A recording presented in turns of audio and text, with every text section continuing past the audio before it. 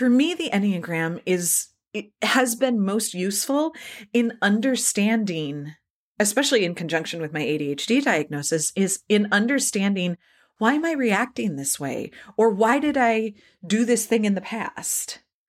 It's making sense of all of the pieces. Hello and welcome to the Women and ADHD podcast. I'm your host, Katie Weber. I was diagnosed with ADHD at the age of 45, and it completely turned my world upside down. I've been looking back at so much of my life, school, jobs, my relationships, all of it with this new lens, and it has been nothing short of overwhelming. I quickly discovered I was not the only woman to have this experience, and now I interview other women who, like me, discovered in adulthood they have ADHD and are finally feeling like they understand who they are and how to best lean into their strengths, both professionally and personally. Okay, before we get started, I wanted to, first of all, wish all of you very happy holidays and let you know that the Women and ADHD Book Club is back for the new year. That's right, I'm going to be hosting another online book club series to study A Radical Guide for Women with ADHD, which is the incredible workbook by Sari Solden and Michelle Frank. We did a few of these last year, and they are just fantastic. I love hosting these book clubs so much. Past participants have said, "I've found it nourishing and affirming to be in a room with other women who truly get it. I really appreciate having this space." Book club was one of the first experiences where I didn't feel I had to be impressive or perform in order to be liked. Thankful for this community of welcoming neurodivergent friends. I loved the format of following a workbook, but having specific sections to discuss in the group. This has been such an important step in my identity journey. Registration is now open, so head over to womenandadhd.com/book club to reserve your spot. Okay, here we are at episode 117, in which I interview Megan Dowd. Megan is a neurodivergent entrepreneur, brand therapist, business strategist, and coach. With her human-first, biz-second approach, Megan helps new and seasoned business owners build a better human connection with themselves and their clients, leaning into who they are and what they stand for. In addition to her business coaching, she also co-founded Hello CEO in 2020 to help support neurodiverse entrepreneurs to discover where they can thrive in a business world that isn't one size fits all. Megan and I talk all about the Enneagram and some common ADHD personality traits, and we also discuss neurodivergent business practices and learning styles. I really enjoyed this conversation. We had a lot of laughs. Enjoy! So Megan, thank you so much for joining me. Hello, thank you so much for having me. I'm very excited. I mean, we already started chatting with an intro, and already I'm like, oh, we're going to have trouble keeping this in time. It's not only that. I mean, I think for the most part, listeners, anyone who's stayed with this podcast and has listened to more than one episode is along for the ride because we go all over the place. There is nothing linear about this podcast. So I think for the most part, the audience is okay with that. I mean, it's a podcast about ADHD, so right. Right. You kind of have to know what you're getting into, right? So, but I do like to start out asking kind of when you were diagnosed with ADHD and what was happening in your life at that moment that kind of led you to start looking into it and connecting the dots, so to speak. Yeah, I was officially diagnosed only this year in 2022. It was in January. Yeah. January is when I requested with my GP, like, could we do a screening? And then I had the insurance official, because of course, like, insurance in the US is its own cluster that we won't get into, and had the insurance official diagnosis in March, early April. But it was almost exactly a year ago that I was starting to put some pieces together going, okay, I don't like how close that hits. And a lot of it came down to what I had always assumed was clinical depression. The brain fog, the inability to focus, the listlessness of, I really want to do the thing. I have all of the skills to do the thing. Why can't I do the thing? And alongside all of this, back in 2020, I had started a business for folks who are neurodivergent. And at the time, my business partner had been diagnosed with ADHD a few years ago. So I had that exposure with her where I was like, well, I don't know if I have ADHD, but I definitely know I'm neurodivergent. And so it was a combination of things. Okay. I didn't realize that. Usually, I feel like myself included, usually I meet somebody who had a business, realized they were neurodivergent, and then completely pivoted. And we're like, I mean, I've already been working with these people, so I have to call all my old clients and be like, guess what? We have ADHD. Ta-da! Okay. Oh, that's really interesting. Okay. So then, but like, there's got to be some retrospect where you were like, okay, that all makes sense. Why we gravitate to each other, right? Oh, definitely. I mean, we had a very, she ended up having a health crisis almost immediately after we started the business. So like, I don't fault her at all, but we had a very short-lived podcast called Tangents Welcome, where we were talking about business and like running a business as a neurodivergent human, and tangents were welcome because there was absolutely no way we could try to like have a topic without going on a tangent. Yeah, interesting. Okay, so now what was your role in that business? I mean, was this brand strategy at the time, or what was the business specifically for neurodivergent clients? This business, it's called Hello CEO. That was specifically to be a resource hub. And it still is. I say was. It still is. It still exists. It's gone through some changes since the original co-founder had to step away. So it's just me at the moment. But we looked around and we saw that business education, online business education in the heavy air quotes, online business industrial complex was so not helpful. It was so tailored to a neurotypical mind, and and beyond being tailored to an NT mind, it was so, it rarely took into account different learning styles, regardless of neurodivergence. And it started with both of us just being really frustrated with, in our opinion, really lazy teaching and curriculum. And in our opinion, like the people that affects the most are folks who are neurodivergent. And so not being able to have accessibility in various forms of information, not having the information taught in different ways. So there's all this stuff that we were getting frustrated with. And we were like, you know what? We could do this better. We both understand enough of the basics, not even just enough of the basics. We both run our own businesses for a number of years prior to that. And we both saw so many of the ways that we had worked around the like beginning business initial courses or communities and masterminds or memberships or whatever. We kind of collected all of the ways that we had created workarounds for ourselves and really came together with like, what if we just offered a better version that had all of these points of support, that served all these different learning styles, that could speak to different ways that different brains work and create this resource hub for folks.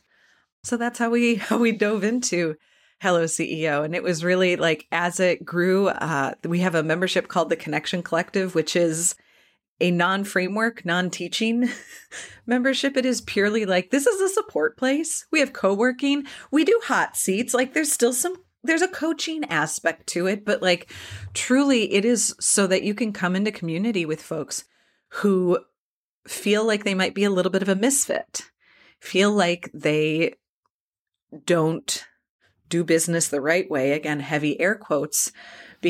And I do think that this is changing, especially in the last few years, especially as so many of us are working from home, entirely from home. But it really was designed, both the membership and the space of Hello CEO, to reassure folks that you're not alone and that it's perfectly fine to run an online business, to run a business on your own, to be a small business owner whose brain works a little bit differently. And frankly, there are a lot of us, because this type of lifestyle and this type of control over our work and this approach to work is incredibly appealing for brains that do not do well in a cubicle, in a 9-to-5 in corporate America. Yeah, and often we are running like 6 different businesses because we can't help ourselves. I may have just started my third. I know, that's my joke. I'm like, I accidentally started a new business over the weekend. Whoops. Yeah. Dun, dun, dun, dun, dun. Okay, so now you had mentioned depression. I know that's something many of us are first, especially women, are diagnosed with depression and anxiety before coming to an ADHD diagnosis. In fact, I recently heard a lecture on, it was a psychologist talking about all of the thousands of ADHD patients he had met with and like how he feels like a diagnosis of a depression and anxiety combined is almost 100% a precursor to an ADHD diagnosis, which I'm like, yeah, you think? But it was interesting to hear that is almost like guaranteed in his, in terms of his experience with his clients, that it's almost the diagnosis in itself. But looking back, often when you're diagnosed with ADHD, as we are, like we look back over the course of our whole life through this new lens and think, wow, the signs really were there all along. Nobody knew what to look for. What would you're already like, oh yeah, what are some things that you look back on in your life and you were like, oh yeah, it was ADHD all along. Surprise. Hey, guess what? The most obvious one that came to mind. The first time I was like, do I have ADHD? This was the first thing that came to mind. When I was in high school, had a lot of arguments with my folks about playing music while you were doing homework. That means that you're not focusing. So you can't stop listening. You cannot have music. Certainly, watching TV wasn't even an option. Cannot have other things going on. That means that you're not focusing. You're not trying hard enough. And I always explain to them as like, I need to have music. Otherwise I can't focus. I need to distract half my brain so that the other half can focus. And that was always how I described it. And so the first time I thought to myself, like, do I have ADHD? That memory came screaming back of like, well, duh. You repeatedly told the adults in your life that you could not focus because your brain was doing too many things. So if you didn't have music on, it wouldn't let you do your homework. That feels pretty textbook. Yeah, right? I know. When I was in high school, I had this like very dysfunctional studying pattern, which was I would come home and I would literally nap for 4 hours. I would nap from like 4 p.m. to 8 p.m. Then I would get up and like have dinner with my family. And then I would go to an all-night coffee shop. And I would go and like drink coffee and stay in an all-night coffee shop from like midnight to 4 a.m. and do all of my homework in a coffee shop, drinking coffee and chain smoking. And then I would come home and sleep for 4 hours from 4 to 8 and then go to school. And I did that for like a year in my senior year of high school. And like, I look back at that now and I was like, oh my God, whatever works. But at the same time, like it just screams everything about that. It screams ADHD. But I had to work at it, all through college, I had to work in coffee shops, not libraries. Yes. And again, like if I was working in a library, I had to have music. If I didn't have something else going on, and frankly, it's still true to this day. Unless I'm in like deep hyper focus, which yeah, it does happen. Who knew? I have to have something in the background. Even like I'll put on television shows that I've seen 1,000 times and suddenly I'm in a flow state. I'm focusing. I'm able to get shit done in a way that I can't normally. And it is astounding to me how once I accept, this is not personal journeys, but like truly once I accepted that part of myself, it was like, wow, I feel a lot better about life. Not that like, ooh, this fixed it, but like, oh, I never took into account what a huge barrier that was. Because it was something that I was always told growing up that like having stuff on in the background means that you're just distracting yourself. You're not actually doing whatever it is that you want to be doing, be it cleaning, the dishes, cooking, homework, whatever. And in reality, I can't operate any other way. You give me silence, and that is the best way for me to daydream for the next hour and a half. Right?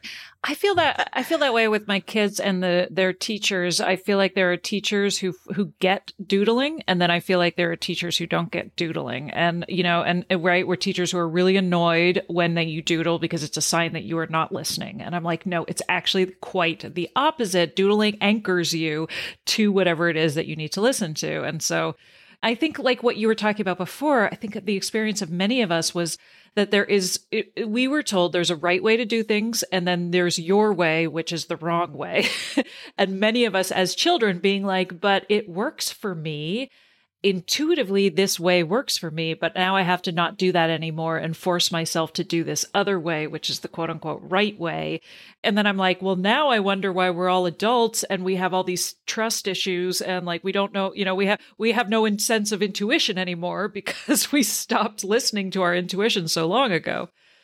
True. Well, and we were told that our intuition was wrong, that our intuition was broken. So like, probably not the podcast for it, but wow, that'll do a number on your sense of self. Yeah. Oh, this is exactly the podcast. That's all we talk about. Okay, great. Then we'll go into it. Like, wow, that does a number on your sense of self, your self-esteem, because you've been told so many times that the way you do things is broken. The way that you do things, like, it's not wrong, but it's not right. I'm a child of the 90s, which is the very classic, like, a lot of encouragement, and there was a lot of encouragement toward a specific end. There was no spectrum that like, oh, well, like, there are lots of ways to do it. No, there's one way to do it, but you can do it. I know you can. You're so gifted. Oh God. You have so much potential. That's the one I heard all the time. Yeah. So much potential. If you just worked harder, you could do this. Yeah.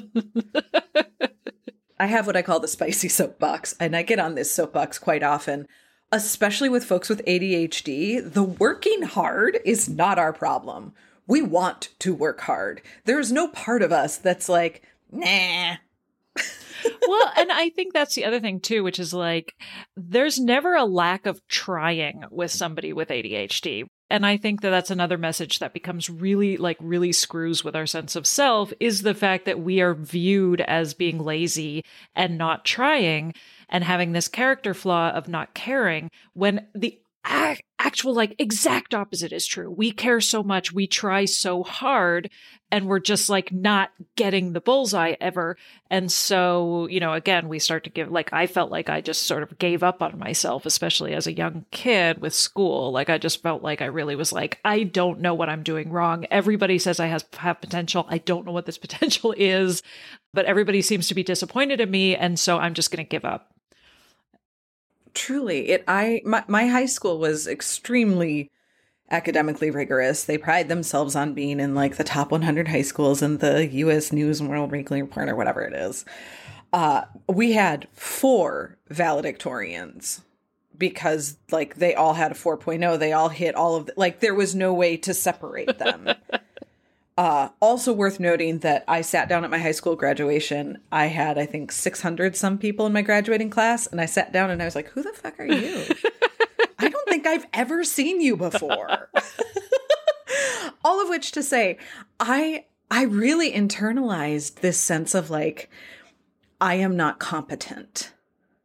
I am not as smart as these other people, which was really a weird thing to hold when we did. It was, obviously it was encouraged that like everyone does all the AP classes you possibly can because that reflects on the school's academic rigor and blah, blah, blah, blah, blah.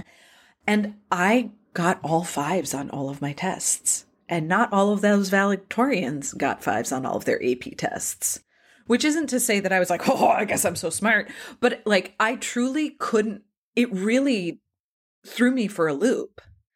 I don't get it. Because I thought I was working as hard as them in class, but I'm not, apparently. But I can do well on this test, which leads me to where, talk about tangents, which leads me to where I'm going. I just passed my coaching certification, which I'm ecstatic about. And I had spent the last month since I submitted my materials in knots that I was going to have to resubmit because I, quote, didn't work hard enough. And I was chatting with a friend on Monday when I found out, and she was like, of course you passed. I read your stuff. Like, were you really, like, truly not joking, were you really that worried? And I had to take a moment, and I was like, I really have no concept of my own competency. I totally understand that, because I think it comes back to this idea of trying. And there are things that are very, very easy for somebody with ADHD that are very difficult for the other people. And then there are things that are very easy for other people, neurotypicals, that are really, really difficult for neurodivergents, like boring domestic chores, or something like that. Like, I think about the amount of work that you put in is never necessarily going to dictate the outcome when you have ADHD. And so that's really inconsistent. And so, like, there are tests that I didn't study for and I aced because I don't know, I just did. And then there's tests that I would have studied an immense amount of, usually things that involved memorization, that I would have tanked and failed because I just couldn't hold on to the information. And so it never felt like my effort matched the outcome. And I think that seems to be if you think about that and you kind of extrapolate that idea to a lot of areas in our life, like relationships or work, there is this constant sense of just again, that lack of trust in who we are. Well, and again, to take it back to childhood, that's what you're taught in elementary school, that if you work this hard, this is what happens. And so trying to recalibrate for the well, this was really freaking easy. I didn't put much work in, but I did it. And then I worked my ass off, but I'm nowhere near. I don't know how to hold these. I mean, as a kid, especially, I don't know how to hold these two things. And even as an adult, huh? Right? Well, yeah. It's mind-boggling.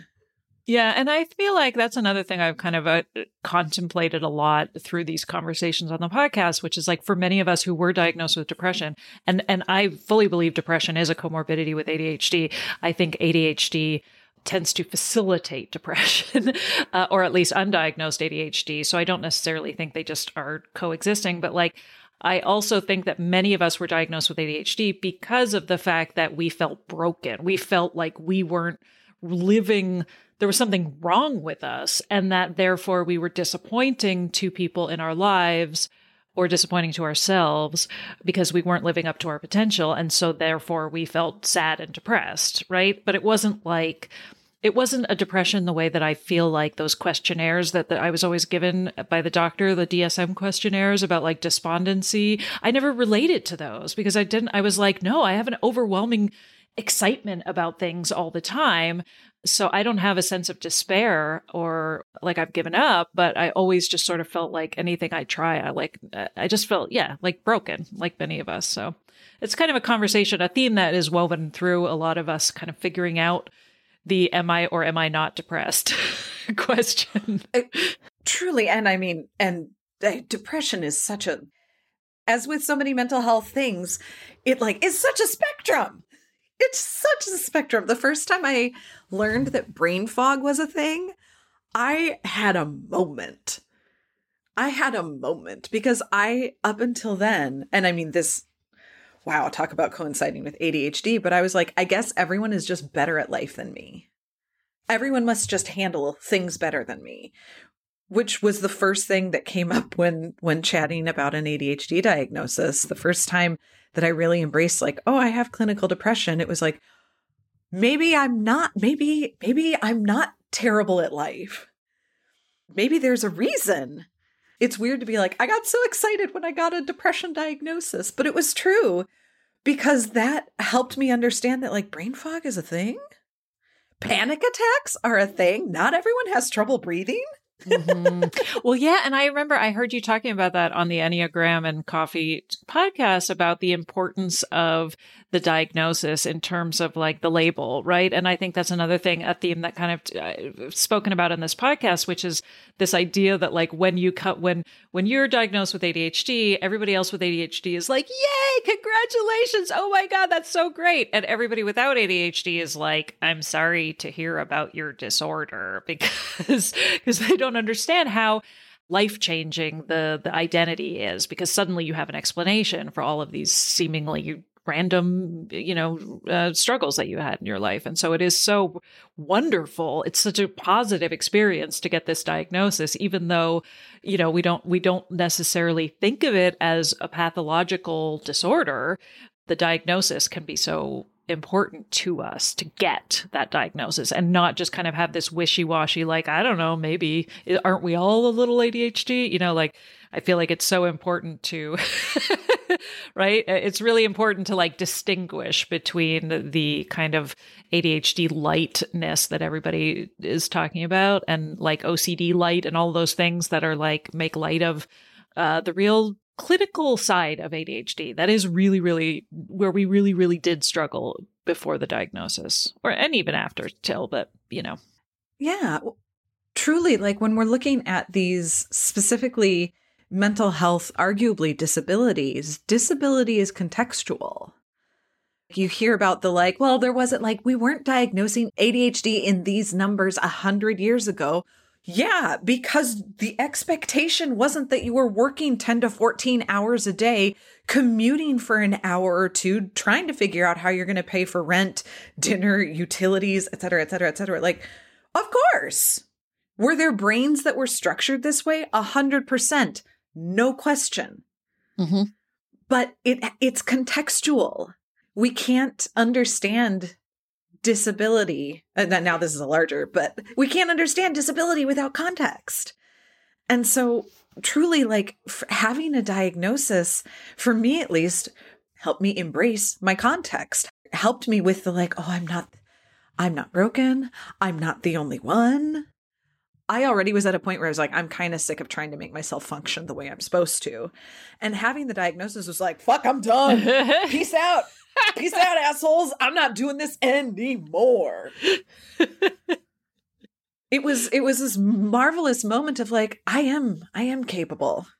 I can do things in my own way. Obviously, as evidenced by the coaching certification story, I'm still working on it. I'm still but I really rail against the let's fix your ADHD narrative. And I see, and that's one of the things that really bothers me when coaches kind of use that framework of let's hack it, let's beat it, let's fix it. And I'm no. There's nothing to fix, right? This is about riding the wave. Let's surf your ADHD. Oh, 100% part of why I was I can't wait to be on this podcast. Katie and I are going to have such a good chat because it's not about the hack. I love how upfront you are about that. This isn't about the hacks. We're not fixing it. We're not doing something about it or working around it. Well, and not only that, but I think it actually is kind of predatory because I feel like it all right, now I'm totally on my soapbox, but I feel like it is exploiting this feeling that we all have that that somebody else got the manual but me, right? And so they're always feeling like the answer is going to be at the end of the next self-help book, or the answer is going to be at the next end of this course or this certification. And I feel like a lot of the time that narrative of we're going to fix this exploits that belief that, we don't have what it takes, and the answer is out there somewhere, and that always really bothers me because I'm you're just taking advantage of that specific vulnerability that many of us, especially with ADHD, have. Oh, and combine that with the trend in right now, at least in the online business industrial complex, of ethical marketing and trauma-informed business, and good Lord. In the metaphorical way that my great grandmother would say, y'all need to go to church. Bless her. Grew up on a dairy farm in Wisconsin. Oh, she was a tough old bird. But truly, are any of you putting the pieces together? Is anyone actually evaluating what this rhetoric is? Right, yeah. Well, and I think that's what's so insipid about capitalism too, is how easily good intentions can be twisted into profiteering.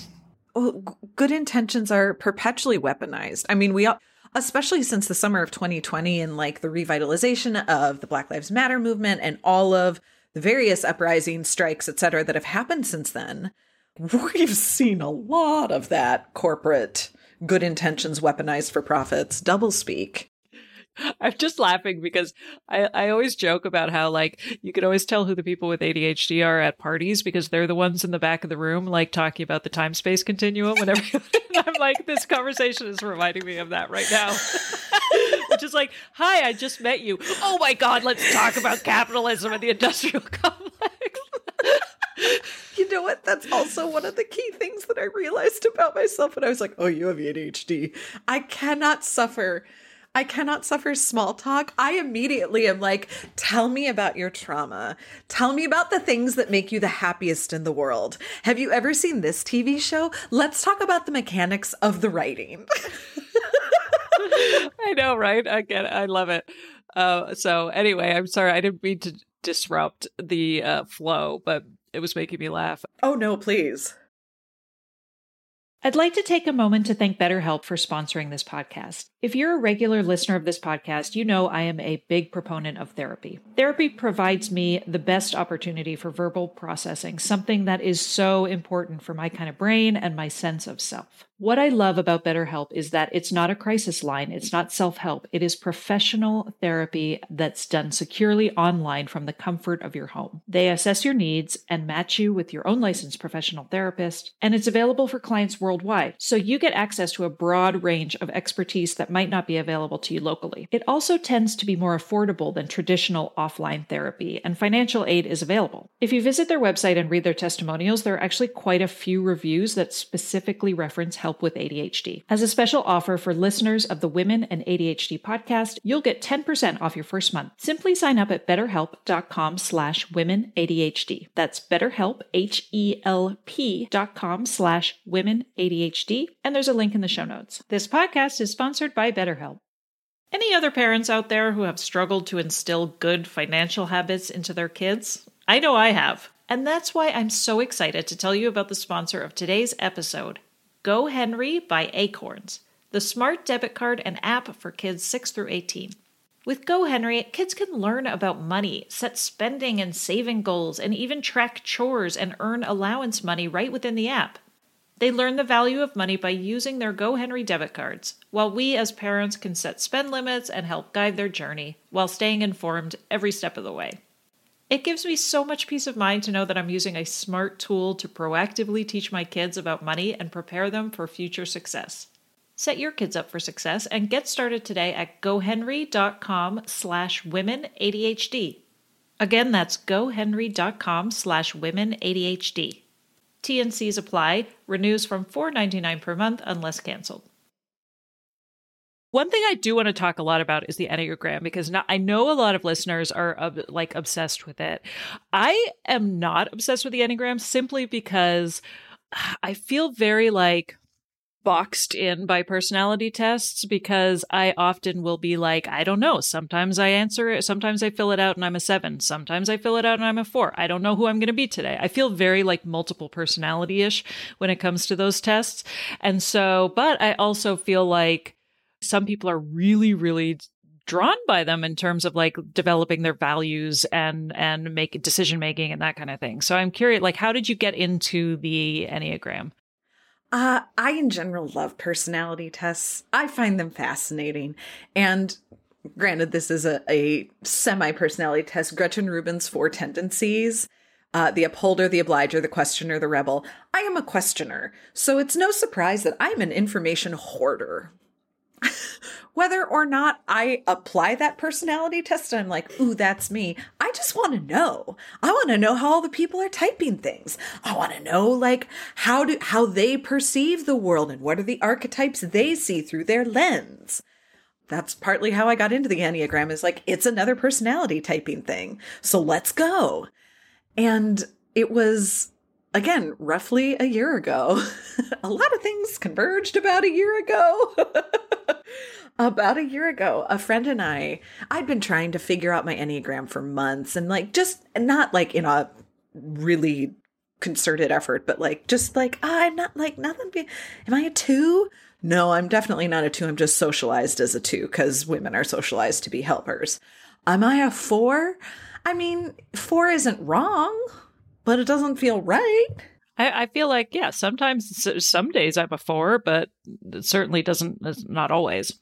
Yeah, so we were sitting around. A friend had come to visit from New York State, and I have a campfire in the backyard. So we built a fire. We were sitting around it.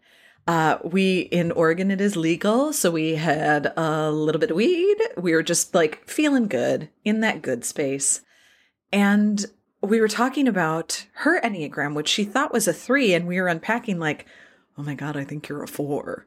So we started reading through some 4 stuff, and she was like, oh my God, no, switch it to you. I can't handle this. It's too uncomfortable. So we started chatting about me, and she, out of nowhere, she was like, have you ever looked at the 9? I was like, well, let's look at it. And then we looked at the 9, and I was like, sure, could be. And then we were looking at the subtypes, specifically the counter subtype, which is like the subtype that doesn't look like that number, but it really is, which is the social 9. And I read about the social 9 and their deep desire to belong, their feeling like they don't belong, their deep desire to facilitate the community. And it was this combination of like, oh my goodness, I'm seen. And oh no, somebody has seen me. I do not care for this shit at all. Shut it down. And so obviously then in my information hoarding ways, I was like, now I'm going to learn everything I can about the social 9. And of course this was in combination with around the same time that I was exploring like, am I ADHD? And it was like blink, all the things were just starting to drop into place. And for me, the Enneagram it has been most useful in understanding, especially in conjunction with my ADHD diagnosis, is in understanding, why am I reacting this way? Or why did I do this thing in the past? It's making sense of all of the pieces. And truly, I think that that's true for any personality test. Like, it's only as useful as you find it useful. Anyone who's like, oh, Myers-Briggs is the only way, or oh, Enneagram is the only way. It's like, no, I don't really care. I disagree, but I'm not going to fight you on it. If it's useful for you, if it means that much to you, and you found such meaning, that's freaking fantastic for you. And for me, the Enneagram was like, oh, all those pieces. Okay, there we go. Right? I feel like sometimes I get in a logical loop with ADHD because I'm like, the ADHD had that same feeling to me, which was like, oh my God, the why, right? That's what you're saying. It's this why to who I am and why I do what I do. And having that answer and understanding it is in some ways combating the huge question marks I always had about why I was wrong or why things didn't work or who, like always going through life with this huge question mark. And feeling like ADHD is an answer to so much of that in such a convenient way, in almost like everything comes back to ADHD in a weird way where I'm like, am I making this more than it is? Or the other thing I often get into, which I've talked about sometimes with previous guests, which was like, I was always searching for an answer and always finding things. Like with personality tests or like with Gretchen Rubin and, HSP is highly sensitive person is basically ADHD. They just don't realize it. But like, I feel like HSP is really just sort of a precursor to an ADHD diagnosis. Good luck with that. Or autism. I mean, the person that wrote it was like, I don't believe in autism, but there are highly sensitive people. And it's like, you want to rethink your bias there? You want to rethink some things? But still, it's just like what they have in common is the why. Yeah. And I almost used to, one of the reasons I always have a lot of self-doubt around the diagnosis itself. Am I actually ADHD? Or did I make this whole thing up? Did I fool my doctor? All of these things that I question. I tricked them. I'm not ADHD enough. Right? Or am I making a big deal out of nothing? How much do I really struggle? All of those questions. And so I've often been like, is ADHD just one more convenient answer? Because I'm always looking for convenient answers. Or is ADHD the answer that I had been looking for all along and finally found? And I don't know. I still have some life left in me. So maybe there's something else out there that's going to happen. And, I'm always like, this is my like ex-Christian side of me. Cause I'm like, I grew up in a very religious household. And so I feel like that searching for the why is as the result of my like rejecting religion. And so again, I'm like, my Christian grandmother would be like, well, if you had stayed with the church, you wouldn't be seeking for that why. The why is God. Well, and that's so common with so many evangelicals that like you had an easy answer and you don't anymore. And it's really hard to just sit with that and be like, well, I am happier now. And also look at this existential crisis I opened up for myself. I know. I always joke. I'm like, I'm an atheist who still believes she's going to hell. Wow, I feel that in my bones. Whoo! Right? That's exactly what it's like to be an evangelical, is to be like, I still believe I'm going to hell. It's just I've chosen it. But yeah. Anyway, that's a whole other podcast. I got to have you back for that one. Yes. Oh boy, we'll go to town. Right? But it is, I mean, it's not a surprise that so many of us have very similar values, right? In terms of our politics, in terms of our upbringing, in terms of our religious values, our philosophies. I don't think it's a coincidence. But so let's get back to the Enneagram, because you had mentioned that it could kind of help you find clarity in life. So if we're talking about this big why, is that what it is? Or do you feel like is there more that you wanted to expand on that? It's not necessarily a why for like why I exist or purpose, really. For me, it was so helpful in understanding how and why I relate to others. Because and this is classic Enneagram 9, especially classic social 9, I have never felt like I fit in. I've never, despite having consistent friend groups and friends throughout my life, it always felt like, well, it's like they're just being nice, and a myriad of other things that we tell ourselves. But like, I don't really have any friends because I don't, and it's not and this is where I was like, oh, it's not a 4, because it was never the narrative of like, no one understands me, which is very 4. But it was just it's because I don't fit in. It's not quite right. Mm-hmm. And so for me, it's the why is not the existential why, but the why is the why do I feel this way in relation to other people? How do I make sense of myself as part of the community?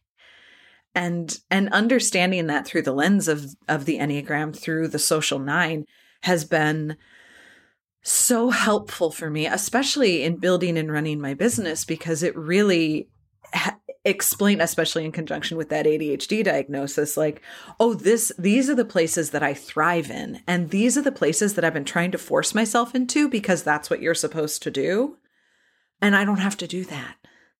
I'm just going to let that go. It doesn't work for my brain.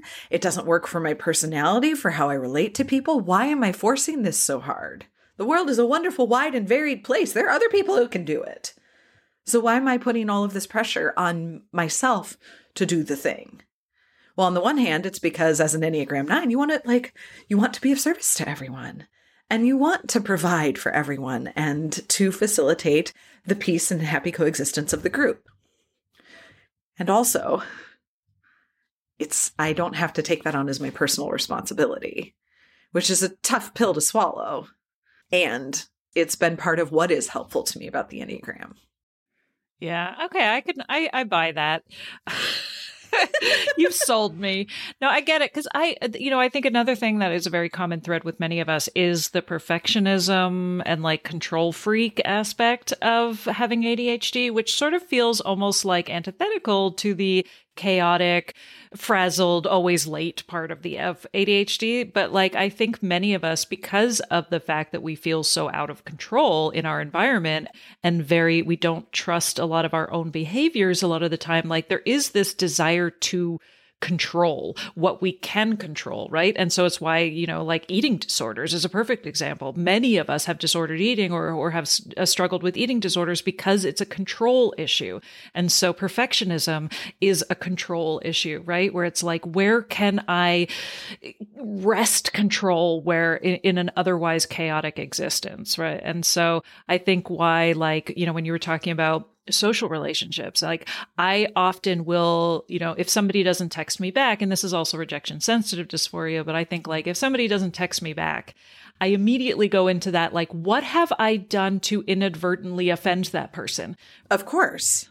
And it's the inadvertently, because I'm like, I don't remember doing anything, but clearly I have offended that person because I do things and I don't realize that I've offended people. I've done that many times where people have dumped me or have gotten angry with me or have done something where I was like, I genuinely don't know what I did. And I think that's also very common with ADHD, which is like, we do things and they're construed differently than how we're meant. And so I feel like that's where something like CBT has really come in handy, where I'm like, what is true in this moment? Because I've decided that somebody hates me because it's not untrue. It has happened, but I think it can be really, a lot of the time I feel like, I don't know where I was going with this. I think it was just this idea of like feeling very out of control around just social interactions and how we're perceived is another thing too, which is like, if I can mask and try to control how people see me as much as possible, then I will feel less chaotic, right? All these things coming together, right? It's such a control issue. Oh yeah. And I mean, I was a professional actress for a decade. When I meet people at parties, I initially am like, if it's someone I really connect with, I'm like, hey, heads up. I'm an incredible introvert. You're meeting my theater personality, because I can be gregarious. I can be charming. I can be the life of the party, and I fucking hate it. But that masking, woo, it's good. Right, exactly. And that was I think that's another one. Are you an extrovert or are you an introvert question that many, again, which is like the, are you an extrovert, are you an introvert pipeline to an ADHD diagnosis? Because I think many of us are also like, I love public speaking. I love getting up on stage. I love performing, but I'm also extremely introverted. And so I could never reconcile those two. And also, like, I would go to a party and never know if I was going to walk in that door and be the life of the party and have a great time, or if I was just going to like catch a vibe and be like, nope, got to go home. Like I never knew until I was in that moment. Yeah. And honestly, I've found, deep therapy times with Megan, but for me, I've found it's been years since I went to a party. Like a big party where I didn't know everyone, because thank you, COVID. Yeah, I don't do that anymore. Yeah, I don't do that. But I would have to make a concerted effort not to mask and not to put on that persona, because it was so much easier to be alcohol. I actually, I never drank. Oh, see, that was mine. That was for me. I don't anymore, but like for many years, basically my entire teens and 20s, it was, alcohol that kind of got me to that place of like intense masking and intense performative nature. Yeah. For me, it was just like, I need everyone, and again, Enneagram 9, I need everyone to like me in this party. And you know what, so that I am not ostracized from the group, so that I am not othered from the group. You know what the easiest way to make everyone like you is? To be the charming person that that I remember everyone's names and I remember the thoughtful details, except I don't. Because I can't, even though and that was the thing, is that I'd be like, I'm sorry, I know that I've met you 4 or 5 times and I don't remember your name, but I do know that you have 4 dogs and that you've worked at this specific photo business for the past 6 years and that you are incredibly talented with cyanotype. I know everything about you, but I don't know your name. And then they'll be like, my name's Sally. And you'll be like, okay, oh, nope, just lost it again. Yep. Thank you. Gonna forget it again, but tell me more about your life. Right? I feel like this whole conversation has just been a checklist of like, this is basically your unofficial self-diagnosis episode for all the like weird random things. But hopefully listeners are like, oh my God, yes. You're welcome. The things that aren't asked in that DSM questionnaire, but are so very ADHD. I know, right?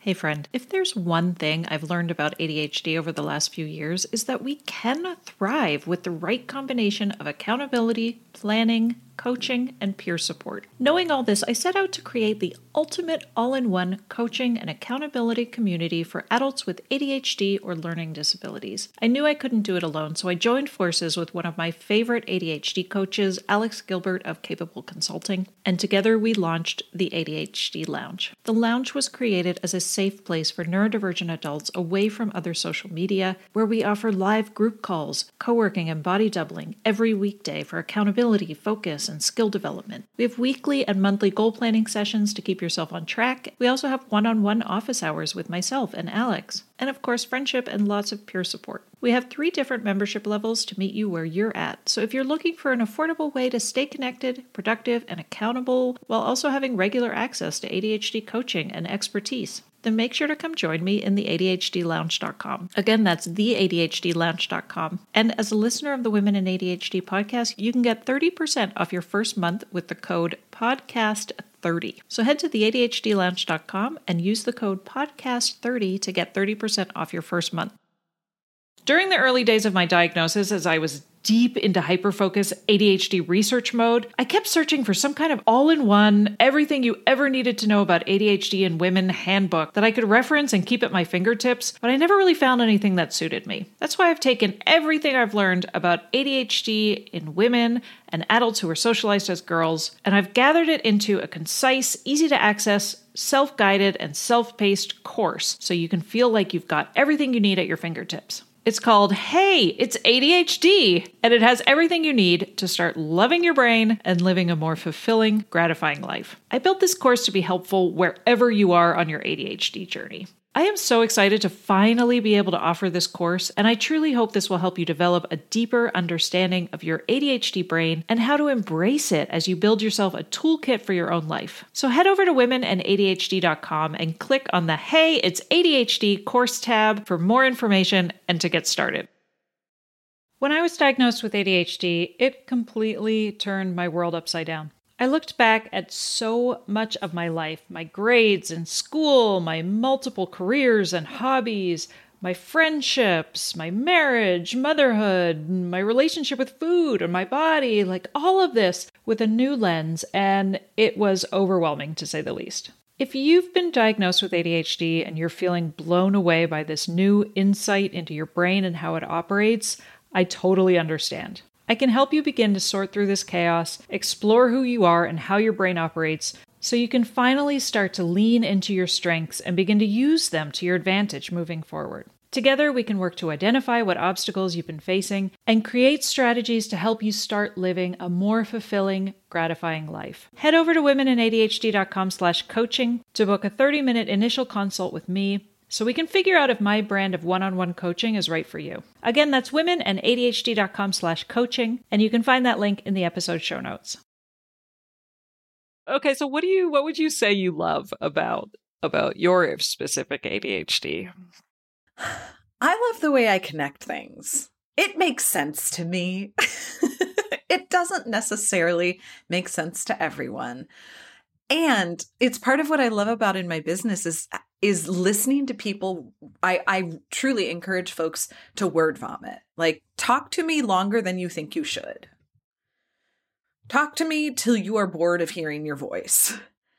Because I'm able to pull out, like, there's so much connective tissue. Like, it's the classic conspiracy board with all of, like, I can see all of that.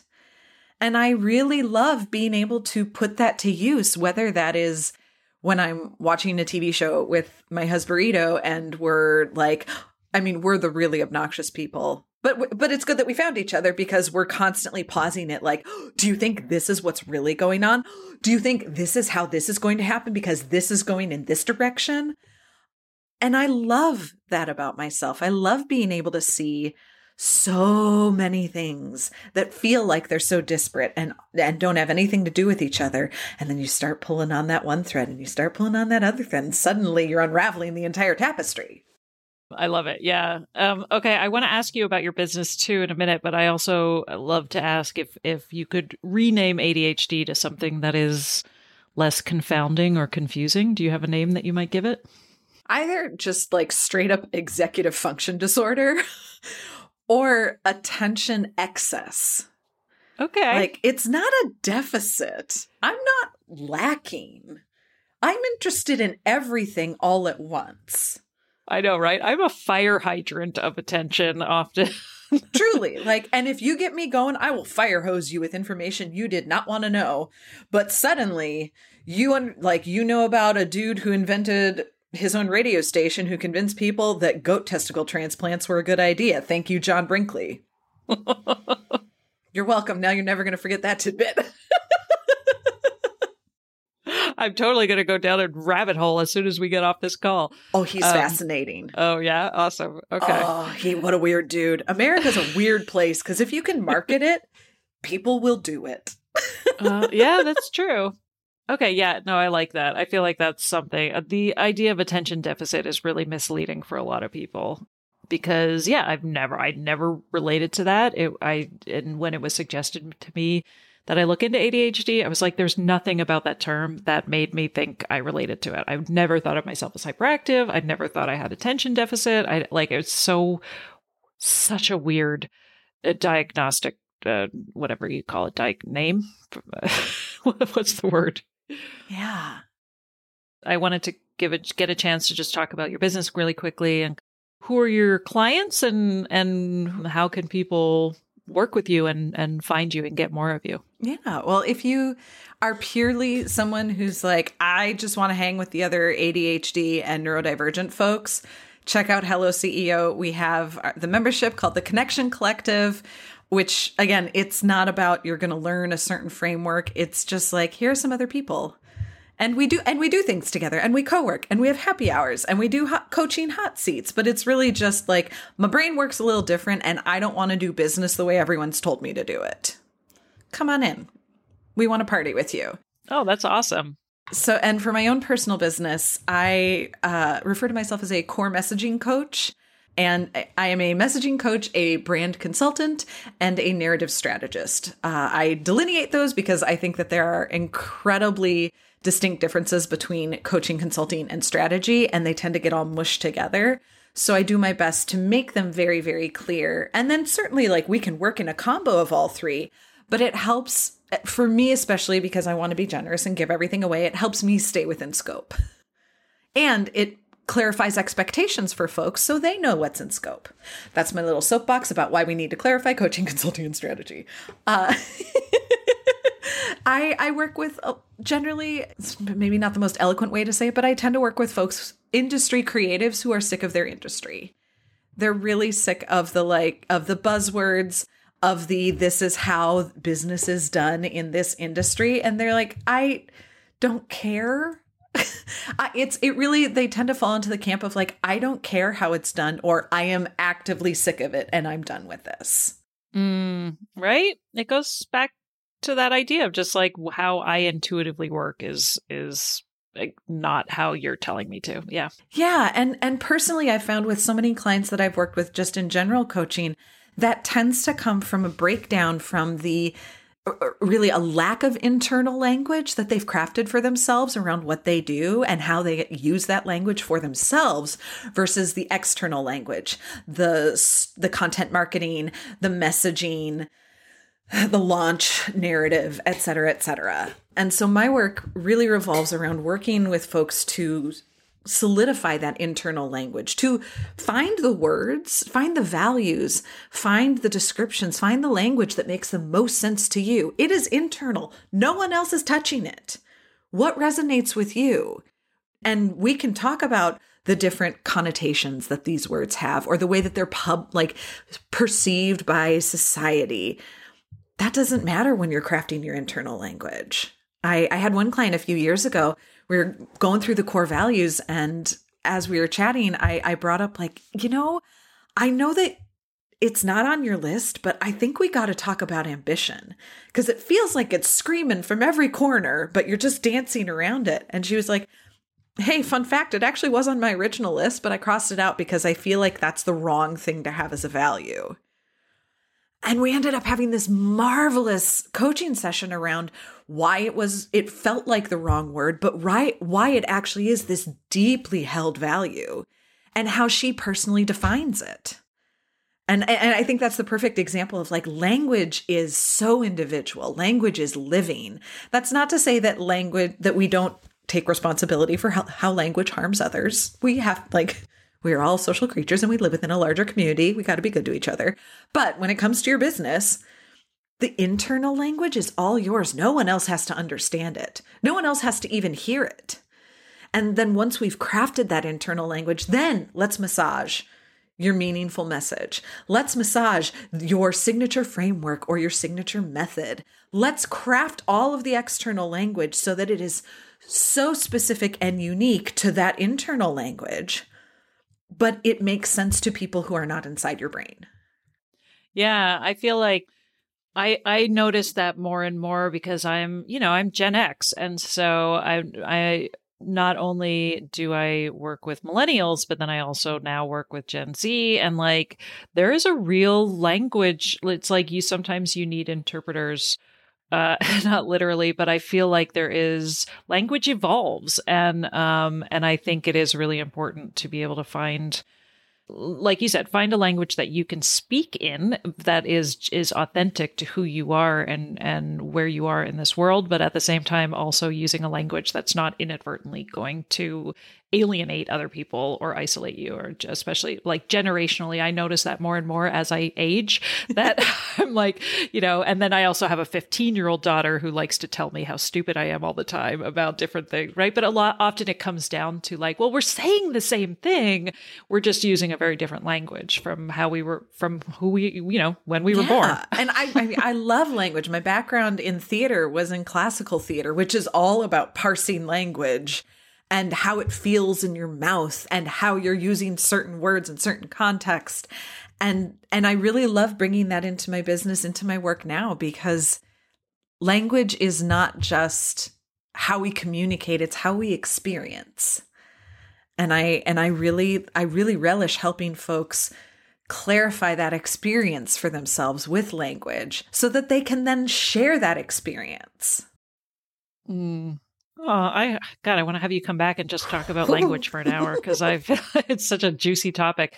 And I think, it is something a lot of us experience, especially with our coming out stories, right? Or like how do I articulate my experience as a neurodivergent to my family members or to my boss, or, in ways that can make sense to, and how can I, so many times after a diagnosis, people want to be like, how do I explain to my family what I'm going through? And I'm always sort of like, you don't, you don't, you don't do it in one sitting.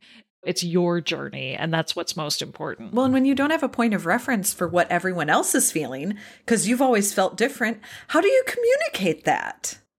Yeah, for sure. I mean, it's nigh impossible on your own, which is why I look full circle, bring it back to my business. But like why I tell folks, like, it's okay that you haven't figured out how to express your values yet. It's not because you don't have values. It's because you need someone outside yourself to point out to you the things that are just so inherently obvious. Because until we have a different point of reference, until you have someone with outside perspective, it's like back to my parents in high school with the music. Like, how do I communicate to you? Like, I literally cannot focus on anything because my brain is doing too much. But if I can distract half of it with music, I can do anything. Mm-hmm. Yeah. Thank you so much, Megan. This has been awesome. I really enjoyed talking to you, and not like I'm like surprised, but this has been a great conversation. I really learned a lot in this hour. So thank you so much. Thank you for having, definitely, I'm glad that you're watching the clock because I was not. And I was like, oh, we've been talking for like half an hour. Nope. Yeah, I know, right? And I have to be really mindful of it. Otherwise, because I'm like, I don't edit any of these podcasts. You just get them out. So I'm like, I have to be really careful because we could easily talk for 3 hours. So I'll just have to be back. Thank you. I was going to say, I'll just have to have you come back and we'll continue. But thank you so much. It's been really lovely. And yeah, I really enjoyed it. Thank you so much.